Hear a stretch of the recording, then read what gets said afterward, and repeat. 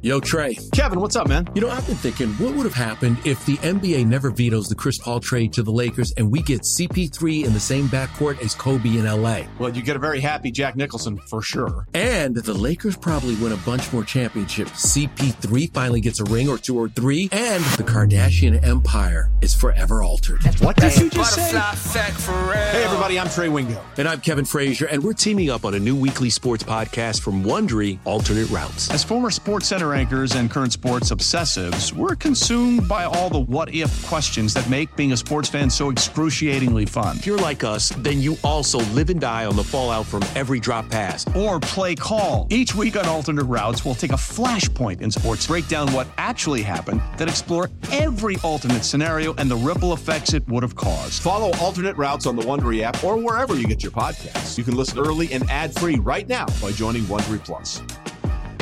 Let Tend Dental make your dream smile a reality. We offer a variety of top-rated treatments, including Invisalign aligners. And for a limited time, Tend is offering $750 off orthodontic treatments. Offer valid through January 31st, so don't wait. Visit hellotend.com/sale. That's hellotend.com/sale. And book your free consult today. I want to ask you about the USFL and your experience playing for, Donald Trump, who is now President Trump, of course. What was that like? It was wild. Game time with Boomer Esiason. This week's guest is NFL Pro Bowler, three-time Canadian Grey Cup champion, and Heisman Trophy winner, Doug Flutie. Presented by Geico. After this popular Heisman Trophy winner threw the most famous pass in college football history, he played in the USFL, the NFL, and the CFL, where he was six-time Player of the Year.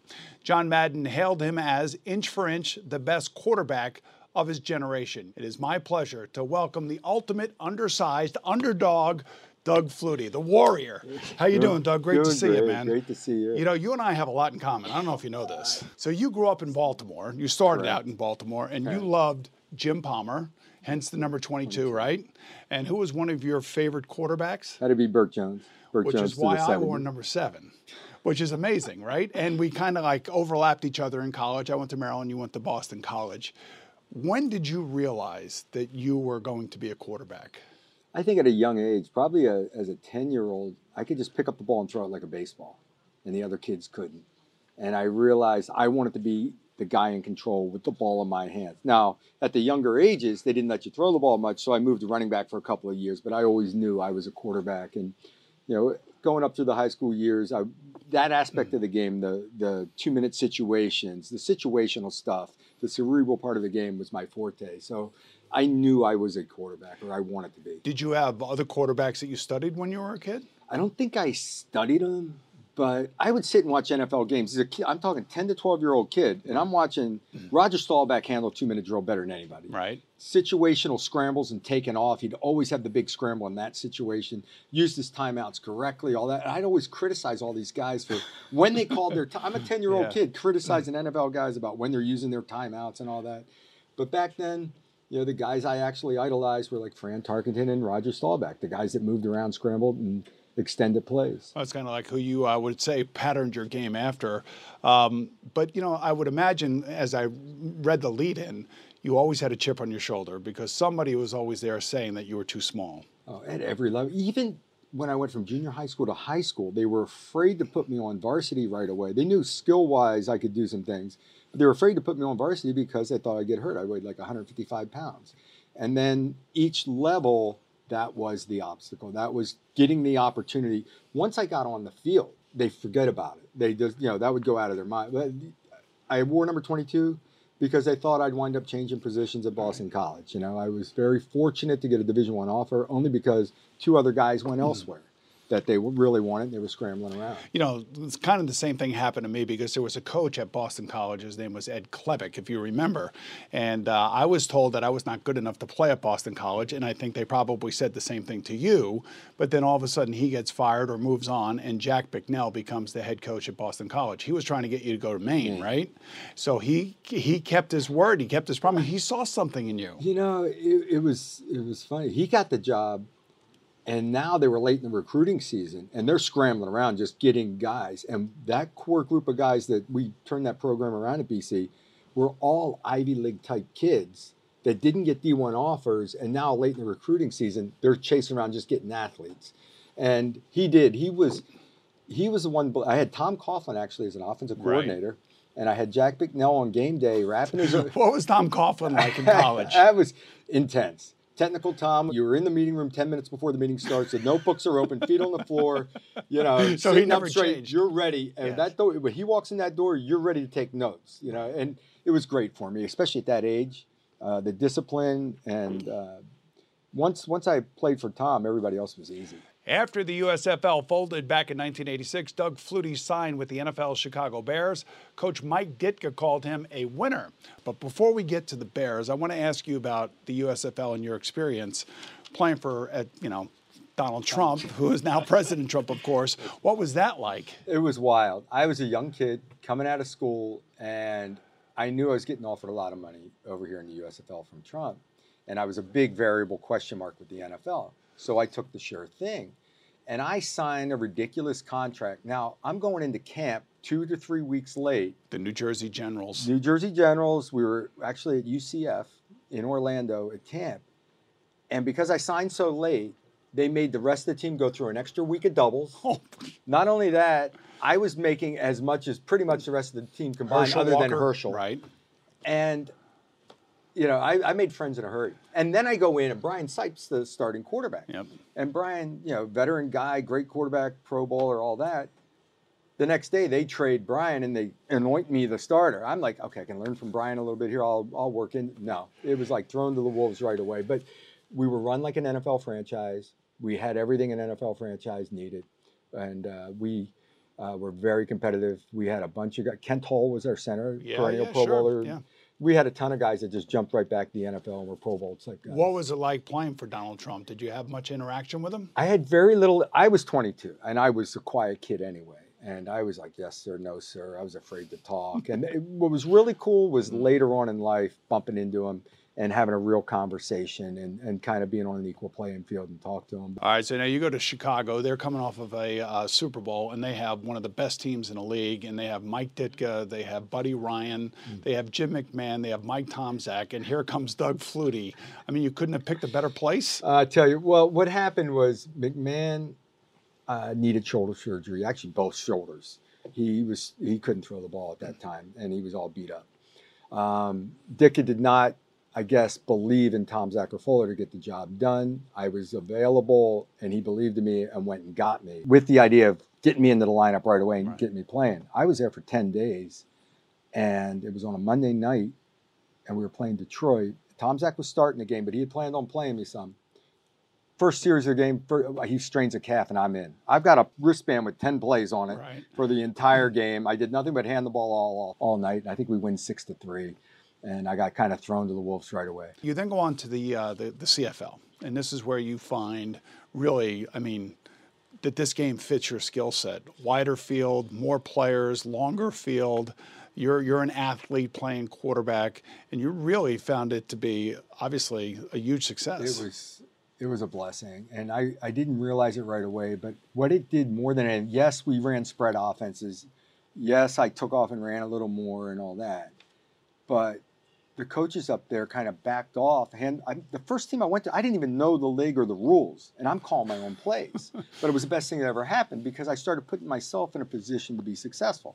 If you're calling your own plays, you're only calling things that you're good at, that you're confident in. Instead of having a play call and you've got to think, okay, what are we looking for? We practiced it on Wednesday. We were hoping for this coverage. We're checking out. I really started to take command of game planning and play calling and putting myself in a position. And this was with the BC Lions, right? BC Up Lions. In Vancouver. Correct. Who was the coach there? A guy named Larry Koharic at the time, who was an NFL mentality, and we were under center and doing a lot of NFL type things. And I was kind of struggling a little bit. He got fired, and we brought in a guy named Bobo Bilovich, and he was a perennial CFL guy that ran some CFL style off, and a shotgun. Oh yeah, and it just blossomed. It just wide open, and it just started to turn. All right, we're here with the 1984 Heisman Trophy winner who rewrote the CFL record book. He won 3 Grey Cups and years later was voted the CFL's greatest player ever. Doug Flutie also became the first non-Canadian inducted into the Canadian Sports Hall of Fame. So congratulations on that. But I mean, what is it like when you find out that you're the greatest Canadian football player in history? I knew a little history of the league. Once I started playing up there, the older players that had played, guys named Ron Lancaster, and Warren Moon had played up there, and all these names that I was aware of, and so it was very flattering to me, and I thoroughly enjoyed those years. I was very fortunate that I played a little bit with my younger brother up there. He had a phenomenal career up there. Darren, just a fun part of my career, and so appreciative of the fact that it relaunched my career because it rekindled my confidence. Yeah, I was going to say it was BC, it was Calgary, and Toronto, all 3 teams. And, there was also this rap for some reason that you couldn't win in the cold weather games. I mean, a guy that played in Boston and, played in Chicago. I mean, come on. I lost one cold weather game that was a big game. And all of a sudden I couldn't, from those days forward, actually, I loved cold weather because I got good at throwing with the gloves on. Yeah. And I always felt like it was an advantage because I had a great grip on the ball because of gloves. And you can cut it through the wind, spin it a little better. And because of my mobility, the wind and cold didn't matter. I'd take off and run. I always thought that was an advantage. Yeah, it didn't make any sense because you ended up with the Buffalo Bills of all teams. 2 of my Grey Cups were in snow and nasty weather up there. So it was crazy. It was crazy. But CFL basically allowed you to restart your career and your odyssey back into the NFL. And you were actually on the sideline for the Music City Miracle, which is amazing. You lead your team to the playoffs, and somehow you don't start a playoff game. And I would think that probably still irks you to this day. Yes, it does. I thought we had a really good shot that year. We had a great defense. We ran the ball well, and I was making plays on 3rd down to move the chains. It wound up being a situation where the other guy was making more money. They needed to see him. One of them on the field, you got a chance to play. You were one of those guys at one time in your career, like where you were making more money and they traded a guy away because you had to play. So don't have that kind of chip on your shoulder. I don't think I ever did that. No, you don't think so? I was never in that situation. I wish I was in that situation. But Rob went in and played exceptionally well in the last regular season game against an Indianapolis team that I think was sit and play. Anyway, I had a perfect view of the lateral. I still think it was forward. I give Low Neal. I ran into Lorenzo Neal. He throws the lateral. Right. And I ran into him out at Super Bowl. It's Radio Row, and we talk about it every year. I'm like, it was 4 inches forward, Low, and it's still illegal. And that had to hurt, though. I mean, the whole fact is because your coach basically after the game says if you would have played, you probably would have won the game. I know that Wade was in my corner and that Wade really would have liked to have played me and wanted to, and I think it came from above, whether it was management or ownership. There's other factors that go into it sometimes. If we finish that season and I'm the starter, contracts. Maybe you stay there. Yeah. And you go from Buffalo now to San Diego. And you run into a young guy out there by the name of, what was his name? Yeah, Drew. Oh, Drew Brees, right? That's right. And I'm thinking that Drew Brees must have idolized you because you guys were both the same height. We were very similar, and just our approach, too, and the things we did. We were very, not competitive so much with each other, but we loved to compete at little games all the time. Drew, you could see it right away. He had that knack about him, and he loved playing. He was a gamer type guy. I went out there and we got off to a good start that season. We had a bunch of injuries and we ended up struggling. They even gave up on Drew, a couple of years later. I know they did. Drew got banged up. Well, actually, Drew started the 2nd year. I had to come in and sub in quite a bit that year. The 3rd year, Drew had a decent season and they had already drafted Phillip because they were kind of giving up on him. He blew his shoulder out in his last game. And he blew his shoulder out. Which is then the whole Drew Brees odyssey takes over, and you're like right in the middle of all this. There needs to be a motivation. For me, it was always my height. For Drew, it was the fact that, it was a #1 draft, but they gave up on him. And I think he's had that chip on his shoulder ever since and motivated him even further. It just, something has to drive you. So, Doug, we were talking about Drew Brees a little bit off camera, and I'm just wondering what other kind of impact you may have had on him when you were playing and he was sitting watching. you know, you don't realize you're having an impact on players. And then Drew and I talk about it years later. And I think the one thing, or the significant thing, was that when Drew struggled in his second year and I had to fill in for a handful of games, I really was specific about what plays I wanted called for me. And I think Drew saw that, and he realized he's got to take ownership in the offense and be a part of the game plan process. Drew really even took it to a whole nother level from there forward. See, this is why it's great for a young player to sit behind somebody who's gone through a career that has been filled with success and also some struggle along the way, because then they see how you prepare, and then maybe that helps them later on in their career. And it had to help Drew, because I think Drew right now is probably, when you think about, for me anyway, I don't care how tall he is, he's a top 3 or 4 quarterback all time. No doubt Given the success he has. So there's no question you had an impact on him. And then you leave there, and then you run into another young quarterback. And this young quarterback's got a ginormous chip on his shoulder, and he's 6'4" and all this other stuff. And this is what's fueling his career. And that quarterback happens to be Tom Brady in New England. So when you first met him, what did you think? I was just amazed at Tom's work ethic. You know, here's a Even guy at that young age. By the time I got, he had already won Super Bowl. Yeah. I mean, he's analyzing his throwing motion constantly. He's constantly working to be perfect. For my size, I had a strong arm. I could still sling it. And I caught Tom one day watching film, like during training camp, like, how the hell do you throw the ball that hard? You know, he's trying to see the whip. Because I was real whippy in my whole motion. I was not textbook by any stretch. But you were a natural thrower, though. That's I what could, you were. I could just pick up a ball and throw it like I threw a baseball. Yes. And Tom's like, the more over the top, the more accurate he is, and he has his little throwing coach guru and all. And no one prepared like Tom. No one. He knew that game plan like the back of his hand. And you know how in 2 minutes you could call a lot of your own plays. You would discuss things during the week, and they would just come to Tom on the fly, situational, red zone, everything. And he just had it all down like the back of his hand. You know, and you're back in New England again, and this time you have Belichick as your head coach. And what about any unique things about him and what you learned from him for playing for him? The one thing I saw in him that was different from every other coach, we come in a meeting on Wednesday morning. I thought you had that with Tom Coughlin, didn't you? You better, yeah. Tom would do the same thing. He'd quiz you in a different way. Okay. He would stick tape in the middle of the reel-to-reel that he'd send home with you to see if you watched it. You know, so when you come and say, yeah, I watched the film. No, you didn't. It's right there. He'd pull all those tricks. But Bill would sit the guys down. Now, these guys, a lot of coaches don't like calling the guys out. He would. I mean, you better have studied your game plan before you're in that seat Wednesday morning for the first meeting. You know who you're facing and all that. And he did that more than any coach. He almost scared the guys into preparing, and he made sure that mentally, he pushed his guys mentally more than any other coach. At least one recent headline wondered whether today's NFL would have been perfect for Doug Flutie. Would it have been? I would have loved to have tried. Let me put it that way. I feel like we have a little Canadian football influence right now. No doubt. It's a lot of the concepts and things that we did in the CFL. And I credit Damon Allen, Marcus Allen's younger brother, for starting all the RPO stuff. And I copied him right away. And we were doing that stuff in the 90s. Well, you know, no longer is 5'10" a bad thing if you're a quarterback. Look at Kyler Murray. Look at Russell Wilson. Look at Drew Brees. I mean, they're short, yes, but somehow they compensate because they're great athletes and have the right personality. The one variable for small quarterbacks or shorter is arm strength. And a lot of smaller quarterbacks don't have it. The guys that have it, there's no reason why they can't succeed. Are you amazed by what Russell Wilson does? Because I don't necessarily know that there's a quarterback in the league that does more than he does. And he throws the deep ball so well. Hitting the downfield shots, as well as he's a lot more athletic than people realized when he came into the league as well. Were you surprised by Kyler Murray's early success as a rookie? No, because he's so darn athletic. And as a young guy, you can make up for a lot of things with pure – you can't win with just athleticism. But you can get off to a decent start with it. You know, we have other things in common, too. And one of those things, unfortunately for us, is our sons were afflicted with a different ailment. You know, my son with cystic fibrosis, your son, Doug Jr., with autism, right around the same time. And it's coined the quarterback's curse of our era. Jim Kelly, unfortunately, lost his son, Hunter.